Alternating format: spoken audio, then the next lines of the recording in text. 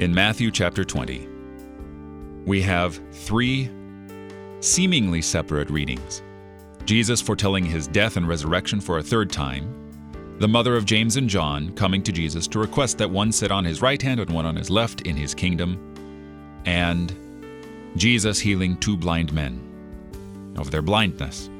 Now, individually, these are rich, delicious selections from the Gospel of Matthew.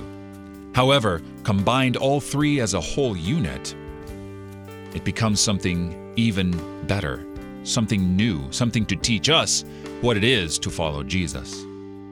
Because Jesus foretells his death, and as we know, Jesus is crucified between two robbers, one on his right and one on his left.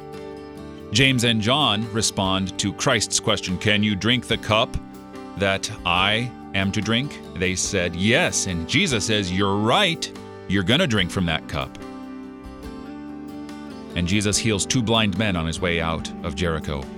What this tells us is that eventually the disciples, probably with the coming of the Holy Spirit on Pentecost, understand and get what he means by drinking his cup.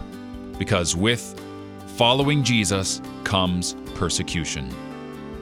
They will be persecuted and killed because they follow Jesus.